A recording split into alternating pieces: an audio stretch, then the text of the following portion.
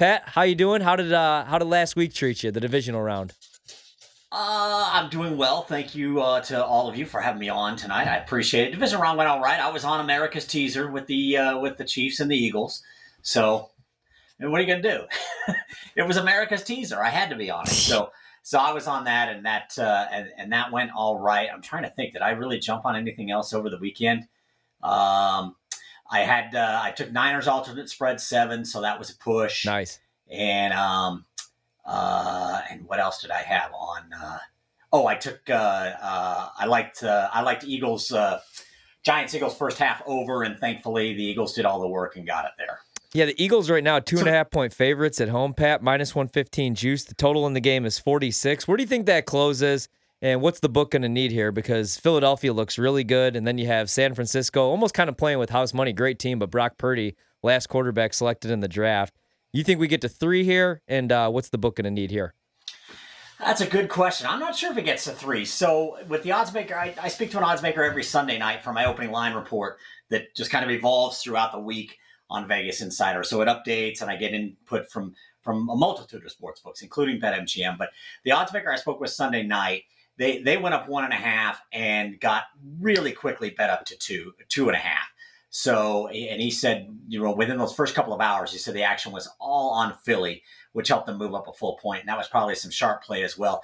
Kind of surprised me a little bit. I mean, Philly went out and really took care of business against the Giants, but I still was a little bit surprised that it shot up that quickly right out of the gate. I think, what this particular odds maker said is he anticipates there'll be buyback on San Francisco during the week. And to your point, Ryan, why not? This team is, like you said, playing with house money. But with that house money, they're 12-0 straight up and 10-2 against the spread in their last dozen games. I mean, they're absolutely on fire. There's no hotter team left among the Final Four. But so he expects some buyback on the Niners, but he anticipates needing the Niners come kickoff. And I'm going to check just because I'm curious myself with another odds maker that has kind of running updated splits that literally, update constantly. I'm curious where they're at on it as we sit here early in the week. Yeah, it's 3-1 plus tickets and money on the Eagles early. So, I mean, if that trend continues, then I think a 3 might be in the future for sure. Wow. Let's talk about this Bengals game, Pat. It ended up flipping. So that's pretty interesting. The Bengals were 2.5 point dogs at the opening, depending on where you looked around. They got all the way down to a 2.5 point favorite in a day's time.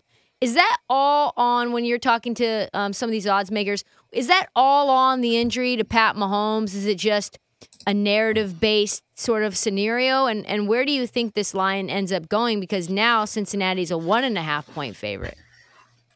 Right. And it's I think it's a combination of both. There was one odds maker I spoke with Sunday night that actually opened 3. They were on the very high end of this. And he said the floodgates opened on the Bengals +3 from sharps and the public, knocking us down a point at a time all the way to Cincinnati -1. And actually, this was more like Sunday afternoon because they went ahead and put this line up as soon as the Bills-Bengals game ended here in Vegas.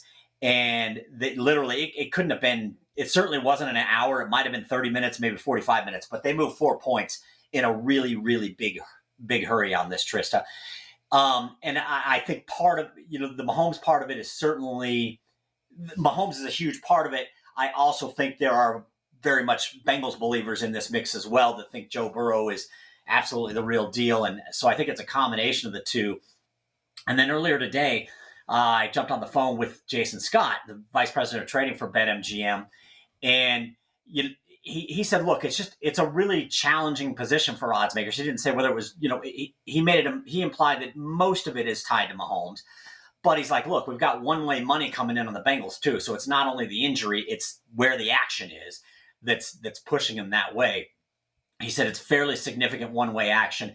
He said we were clearly wrong and got moved fairly quickly. And they opened on the lower end at like 1.5. They would open at 1, went to 1.5, backed all the way up, jumped the fence all the way to Bengals -2.5. A little bit of a correction this afternoon, if it's a correction or at least a reversal to Bengals 1.5. And I've heard a couple of things on that. First off, I know one book took a couple of very significant wagers, 6-figure wagers on the Chiefs at +2.5.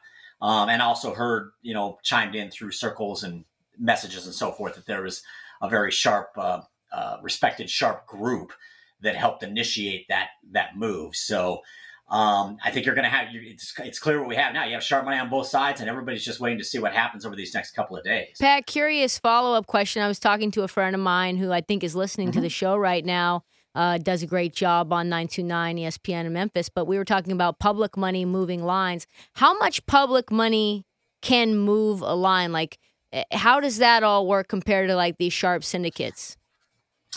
It takes a lot of public money to move a line. And I think one of the better examples I can give, I think this was I can't remember the exact amount, but last Saturday night, it was either Friday night or Saturday night, I was talking with Scott Shelton here at BetMGM Nevada, just about, I can't remember if it was Friday or Saturday. So it was either on the Saturday games on Friday night or the Sunday games if I was talking to him Saturday night. But I know he told me about a significant six-figure bet on a game, and the number, and it was at whatever number it was at, that was the number that was still available, even though it was a significant six-figure bet. Now, that's not to say that, that's always going to be the case, that you're going to get a big bet like that and not even move the number.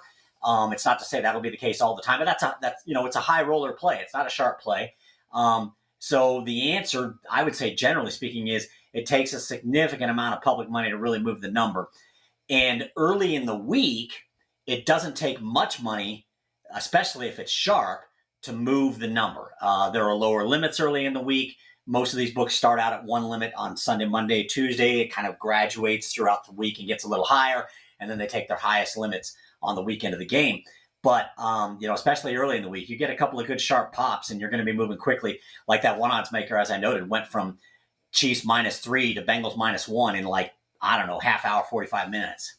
Pat, and I know you mentioned in most books, including BetMGM, that the San Francisco 49ers winning the Super Bowl is a bad result for the book. Who's the biggest liability? What's best case scenario with these four remaining teams? I'd figure, because Cincinnati, even kind of a public team the last couple of years with Joe Burrow.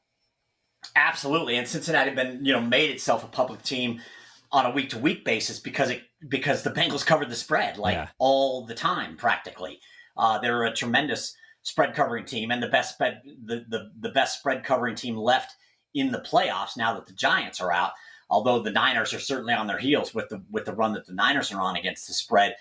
But I do think that would probably be the case. I went back and forth with got some info from one odds maker today, and again, the Niners are definitely rough for a couple of books, and I believe including BetMGM. I know BetMGM was happy to get the Bills out. That was a concern. They loved getting the Bills out of. Jason Scott told me that it was nice to get the Bills not only out of the Super Bowl market, but obviously along with that, the AFC Championship futures market. Bills have been very popular all season long, very public. Took a lot of tickets, even though they were at low numbers, low odds. Took a ton of tickets, so they were definitely creating liability. I think even as public as the Bengals are, just from this is just an inference on my part, right? I don't have somebody saying this to me specifically, but I think the Bengals would probably be the preferred outcome at this point. I think the Chiefs are always going to be public and have been public. The Niners have made themselves public a lot, for quite some time.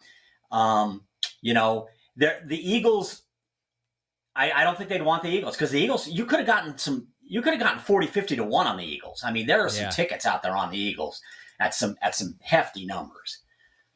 Yeah, I'm curious, Pat. What's up with the Super Bowl MVP market? Mm-hmm. Right. Well, this is good. Some great stuff just today from BetMGM. I believe Drew Odell sent it over. Just not any comment, no commentary on it from the books yet, but just a breakdown of how it's being bet. And one thing that's fascinating, and we sort of touched on this last week, Trista, but Patrick Mahomes is third in ticket count. He's taken about 8% of all the tickets that have been bet in this market. And keep in mind, a lot of people who have been bet in this market are now no longer in this market because they have been eliminated from the playoffs. But Mahomes is third in ticket count, 8% of tickets. But that 8% of tickets translates to 32% of all the money in this market. And that is 2.5, like 2 3/4 times more money than any other player is taking. So Joe Burrow is second in money, and Mahomes is taking 2.5 times more money than Joe Burrow is, almost 3 times. So it's fascinating that a ton of money is on Mahomes, but he's third in tickets, first in money. Then you've got Burrow leading the ticket count, second in money. And then after that, this is where I think it gets interesting. Christian McCaffrey. And if you got on him, I think you probably did yourself a favor. You're getting longer odds. These QBs are all at very short odds. You could have gotten Joe Burrow at 850 going into the divisional round. Now he's 350, the co-second choice with guess who? Another quarterback, Hurts at 350. Mahomes is kind of interesting because last week, Trista, he was plus 325 going to the divisional round and was the favorite. He's still the favorite, and he's still plus 325. So they're not doing anything with him at this point, and obviously the injury is playing into that. I think what's interesting, and I don't know if you were going to follow up and ask, but what I think is potentially interesting is some of these people a little further down that if they go out and if they get to the Super Bowl, they're the kind of players that could have a big game, and right now you can get them at much better odds. The tight ends specifically, I like Kelsey at 25, Kittle at 66 to 1, or a defender, Nick Bosa at 40 to 1. How much would one of those players hurt the books? I don't think it would hurt him very much at all, just because the numbers are big. But and here's the thing: if those players are actually involved in the game, then I think week of game you might see a lot more people on that MVP prop taking some of those flyers. So they could ultimately hurt the books. I know that several years back, when and doggone it, I'm forgetting his name. And I shouldn't, because it's the Denver Broncos linebacker. And the Denver Broncos Von Miller. Von Miller. Yeah. Thank you. Yes, that ended up being bad for the books, even though he was a little ways down the board because he had long odds. It could be bad. It just kind of depends on how the week unfolds. As you look at it now, it's not that bad because those players are all taking a modest total of the tickets and an even more modest total of the money. It's all going, almost the majority is going to the quarterbacks and then Christian McCaffrey. Yeah. Pat, thanks so much, man. Enjoy the games this weekend. We'll talk again next week. Thanks, Pat. Great. Thank you. You got to imagine that if the Niners get to the Super Bowl, that if Brock Purdy is just normal, that Nick Bosa has a monster game, or Kittle has a monster game, like the type of catch that he had, that circus catch against the Cowboys. Both of those two guys, you can't give the MVP to Brock Purdy, can you? I don't know if you can. Rookies never won a Super Bowl before. They probably would. I think they're getting beat by the Eagles. So do I. But I think it's worth a shot. 66 to 1 for George Kittle. 66 to 1. Has a tight end ever won Super Bowl MVP? I'd have to go back. That's a trivia question that I don't even know the answer to. I don't think so. Maybe no, I don't think so. Not in a long ass time. Kellen Winslow? Chargers have never won it, have they? Kellen Winslow Sr.? Yeah. I don't think so, dude.